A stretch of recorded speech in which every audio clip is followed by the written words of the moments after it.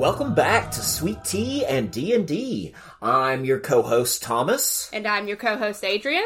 And I'm your co-host, Zach. And we are starting off this week. We're getting in a monster, we're going to get in a magic item, and we're going to get in some DM tips and some player tips. Just a tip. Yeah, not too in-depth, probably. Maybe. We'll see. You never know. All right, well, I will kick it off this week with our monster.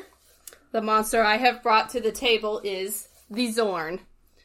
Those of you who are Adventure Zone listeners will probably recognize the Zorn as an NPC from the campaign that they wrapped up, I guess, a couple of months ago now. At this point, yeah. Graduation. Graduation was the campaign. And I just really like this character, and I wanted to learn a little more about it. She's into rocks. I really like rocks, you guys. What can I say?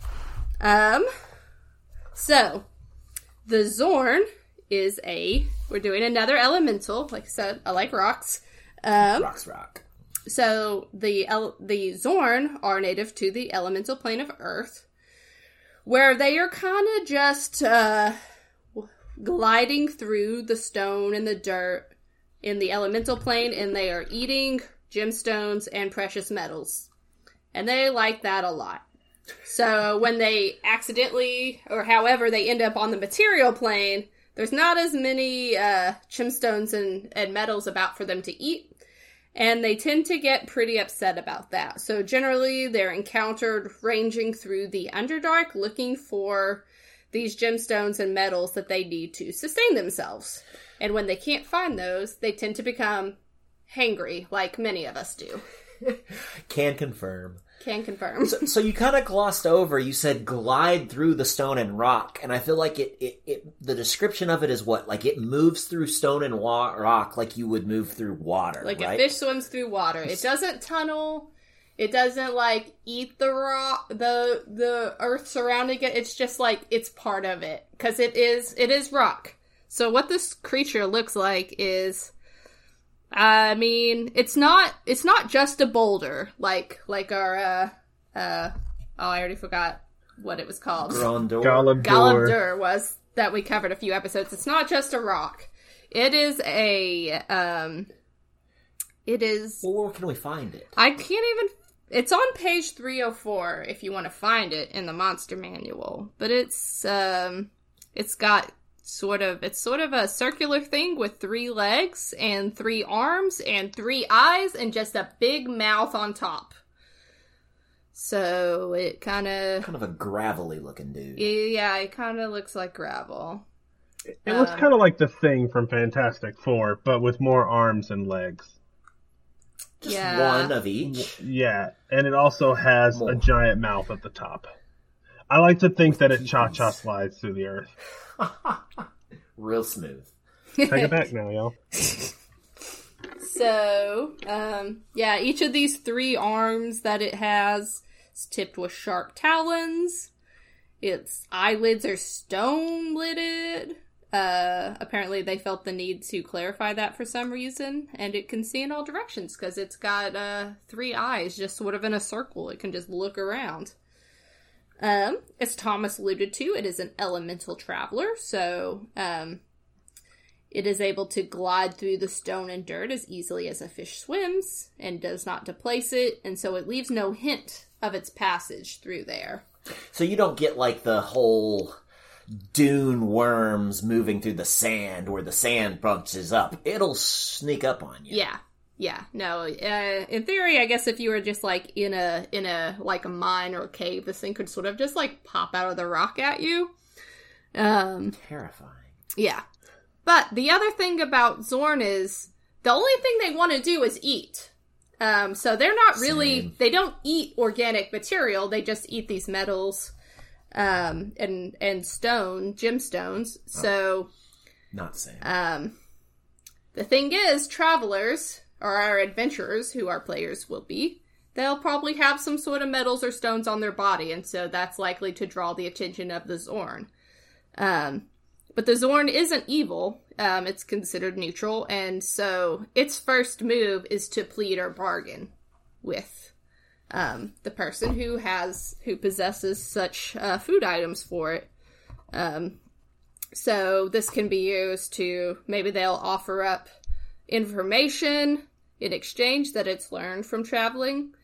But if you ignore it or don't give in to its requests to hand over your precious metals and gemstones, it's likely to resort to force because it is hangry, as I said.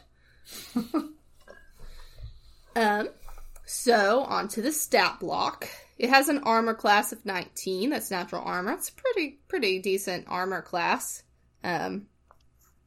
73 hit points, or 78 plus 42, as the pros say. 78. Okay. Yeah, I don't enunciate very well. Don't worry about it. prime podcasting voice. It has a speed of 20, and when it's burrowing, it still has a speed of 20. It has a strength of 17, but only a dex of 10, so it's not super dexterous. It's a constitution of 22, so that's it's pretty good. It's a +6 to con. That's pretty. It's got some beefy con. It is a mostly rock. A rock monster. It has an intelligence of 11 and a wisdom of 10, so +0 to those, as well as charisma, which is also an 11. It is resistant to piercing and slashing from non-magical attacks unless they are adamantine. Probably adamantine. Adamantium. It has dark vision and tremor sense for 60 feet, and a passive perception at 16. So it's pretty perceptive. And again, it has the language of Terran. So it speaks rock earth language. Terran, yeah. Terran. It's a challenge rating of 5. So he's a beefy dude. But in theory, you don't fight him. You don't have to fight him. Some parties probably tend towards violence and will make an attempt at fighting. But he really just wants to eat your stuff. So that could be a fun way to get rid of some excess money or something. Yeah, I don't know of a party that has excess money. You haven't listened to Dungeons and Daddies then, because they got filthy rich in that show. Right. So like I said, it has Earth Glide, which means it doesn't disturb the earth and stone that it moves through. And so it also has Stone Camouflage, which means if it's in rocky terrain, it has advantage on dexterity and stealth checks. And then it also has Treasure Sense. So by scent, it can detect the location of precious metals and stones, such as coins and gems, within 60 feet. So that's how, it knows you have some yummy food on you. It does have a multi-attack. So every round, he gets to make 3 claw attacks and 1 bite attack. These are both melee weapon attacks. Claw is +6 to hit with a reach of 5 foot and does 1d6 + 3 slashing damage to one target. The bite that it gets to do once is also +6 to hit and within 5 feet to one target, but it does 3d6 + 3 piercing damage. I mean, he is mostly mouth. I mean, he's got some big talons and some big mouth to chew up those yummy rocks. So, my favorite part about this entry in the monster manual is the little quote it has up at the top, which says, "Keep a few gems in your pocket. A hungry Zorn is a helpful Zorn." X the Mystic's sixth rule of dungeon survival. So, yeah. Helpful tip, have some gems to feed a hungry Zorn. I guess that'll be my tip today, because those Zorns can be super helpful. So, as a DM, I think that would kind of be the angle you want to use this. This is also an opportunity to teach your players that not every encounter has to be a dangerous one or a fight. So, I think this is a creature that when you enter a cave, your first thought should be, are my players too wealthy? And how can I fix that? So you will find that your players are more deadly when they have a lot of money on them. And if you're trying to give them something more challenging, you need to use something to throw money away. And in this case, throwing gems and coin into a monster's open mouth will help. I will say the hardest thing probably with dealing with this monster is going to be the language barrier. Unless you have the ability to use tongues or something along that line, it is only capable of communicating in Terran. So it will be very hard to talk to someone. Unless you're like an Earth Genasi, then you're probably good to go. With that, I would say that as an encounter, since this creature, Cha-Cha, slides to the Earth, I would see it that it's going to check its locations and the party out by getting a good read on them first. So have the party like walking through, like, hey, what are you guys talking about? What are you doing as you're walking through this space? Are you having idle conversation? Or you're like, I'm going to punch any creature in the face, versus like, oh yeah, Susie's doing well. Our relationship is going fine. Like, the questions are like, how is the party presenting themselves? Are they very aggro? Are they very peaceful? And the way I would use this creature is they're going to exchange information on how to find something in a cave. Whether that cave is constantly shifting like a maze, or whether it's just such an extensive cave system. Maybe they're going in for a mining company to look for something. Something has brought them to this cave. Then this creature is going to offer to help and take them to the location in exchange for goods. So all they do is throw money away to get the item or whatever they're looking for. Maybe it could be a rescue mission, and this creature's already stumbled across the party that's lost, and now they're trying to get through everything.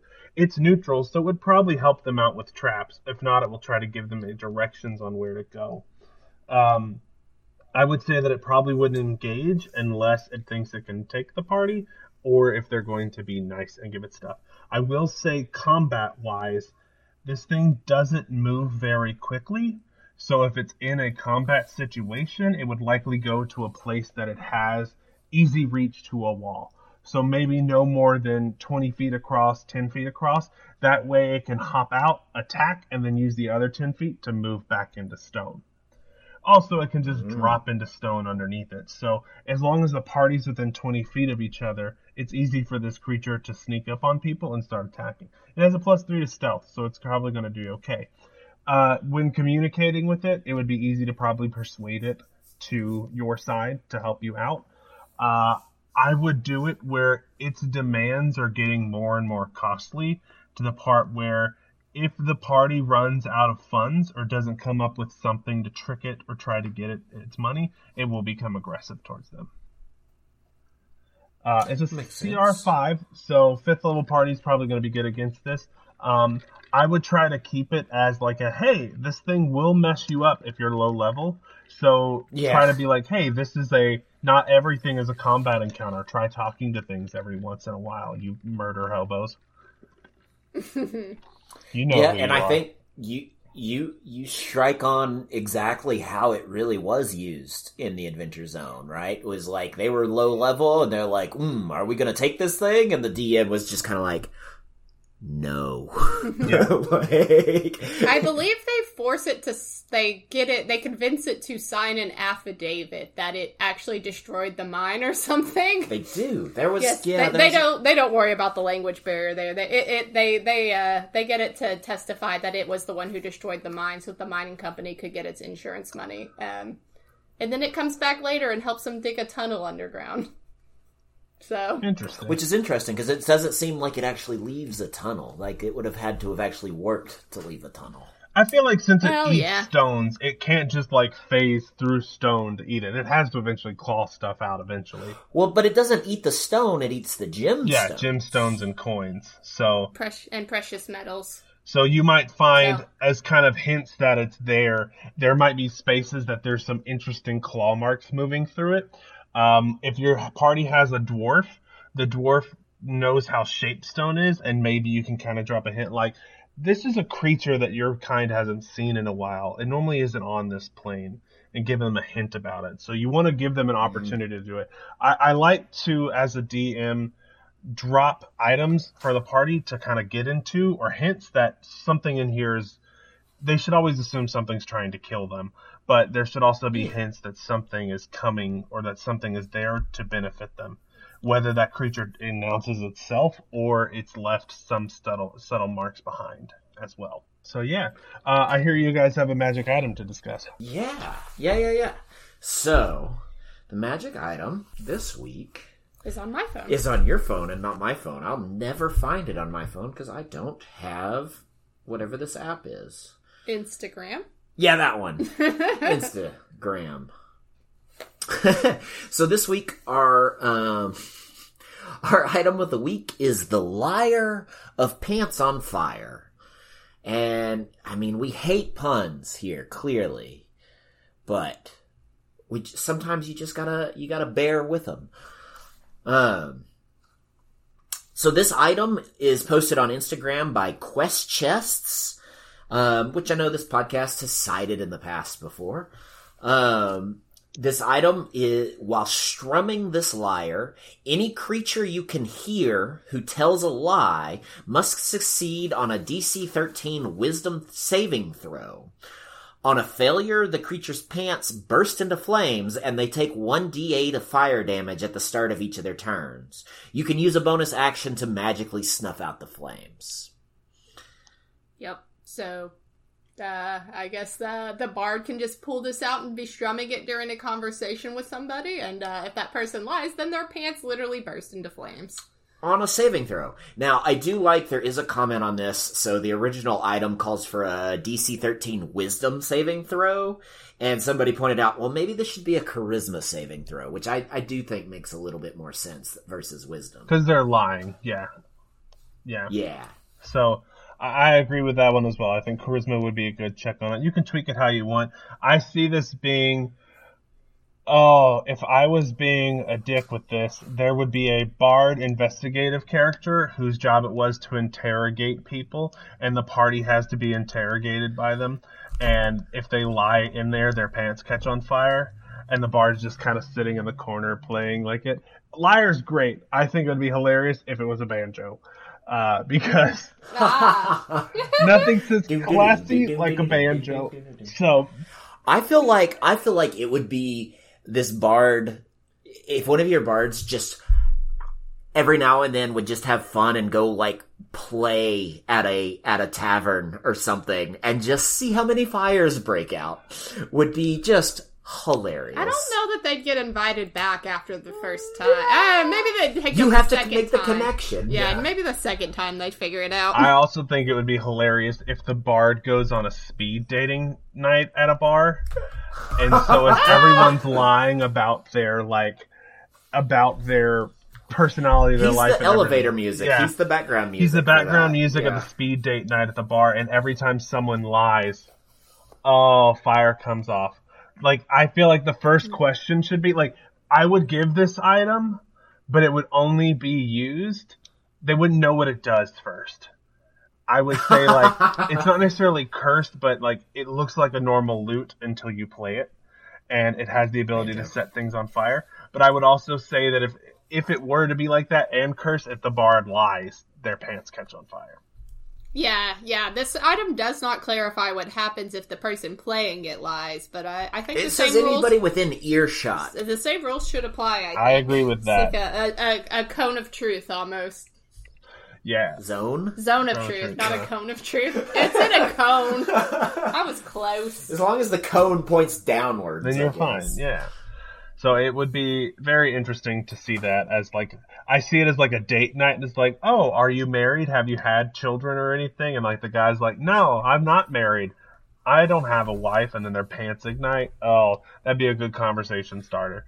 Even better if, okay, hear me out on this one. This is like an early adventure where the group's like meeting each other, and instead of like a date night, it's actually like an adventuring party situation. And one of the players constantly lies about all the monsters they've vanquished or something. And the bard's trying to put a team together. And so he's... Yes, I had this same thought, that it's like a job interview tool. The bard is gathering up some teammates for himself. That'd be great. I see that as like that is his like his interview for like checking on like an adventuring guild bard. I want to see the player that is telling this lie, and you're like, make a charisma saving throw. And they're like, but why though? And maybe they pass it a couple times. Yeah. I feel like it's also hard because then the DM has to know if they're lying or not. Yeah. Which I think makes it a little more challenging to use, especially early in an adventure when you don't know the characters very well. Like, the DM and the players have to have I feel like a really good discussion about what the character has and hasn't done. Otherwise, you have to ask them, are you lying every time they say something, which makes it hard, but... I mean, Yuko, have you actually done that? The easiest thing to do that is to ask them, okay, because these people are trying to impress others, right? That's a skill check, whether it's persuasion or it is a deception check. So if they're like, oh, that's a deception check, that's a lie. And you can then roll their save and whether or not their pants catch on fire. Yeah, that makes sense. I like that. That's a great item. Thank you, Chest Quest. It also seems with 1d8 that, like, if you're using this like early, level 1, you could get messed up pretty quick on this. You could kill a commoner with this. Commoners are like 4 HP. They would be dead at the half level, the normal roll for that. So yeah, you have to be very careful with who's you're killing. Who's around? Yeah. You have some death saves going on. Exactly. That'd be hilarious. But normally, like an adventure, like as soon as their pants are on fire, they have to be removed from the room if you're doing like adventure dating shows. So that'd be great. So, what's your? Well, it would also be a useful. One other good use would be shopping. If you're going through the market, I think if you have your bard teammate playing in the background while you're haggling for prices and stuff, it may be a good way of finding out whether you're actually buying what you think you're buying. That's a good one too. Yeah, whether they're lying to you about the value of an item. Although if they're like a standard merchant, you will kill them. So you better have a spell ready to heal him back up. Right. Yeah. Fun times. I like it. I don't know. So what is your player/DM question for today? I think one thing I'd like to have explained to me a little better is how the challenge ratings work. Like, if you're trying to design a fight, an encounter for a party, how you balance that out with the challenge rating, especially if you're going to have, like, you've got a party of 3 or 4 people and you're going to have some group of monsters, how you figure out. Yeah, I was going to say how the size of the party affects that too. Yes. So there is a calculation. The book will tell you it as well. I generally use a web application for that. Let me see. If you Google 5e encounter calculator, let me make sure I have the right one. It has a very distinct look. Okay. I usually use one on castark.co.uk. So kastark.co.uk. If you just Google 5e encounter calculator, what this will ask you is the number of characters in your party as well as the character levels that you're going at. So let's say some of your players have missed a few sessions. Maybe they're a lower player level than the others, or you have like a apprentice who is a lower level. You give their information into this calculator and you hit calculate, and it will tell you what a specific XP range is and how deadly or how easy that encounter would be.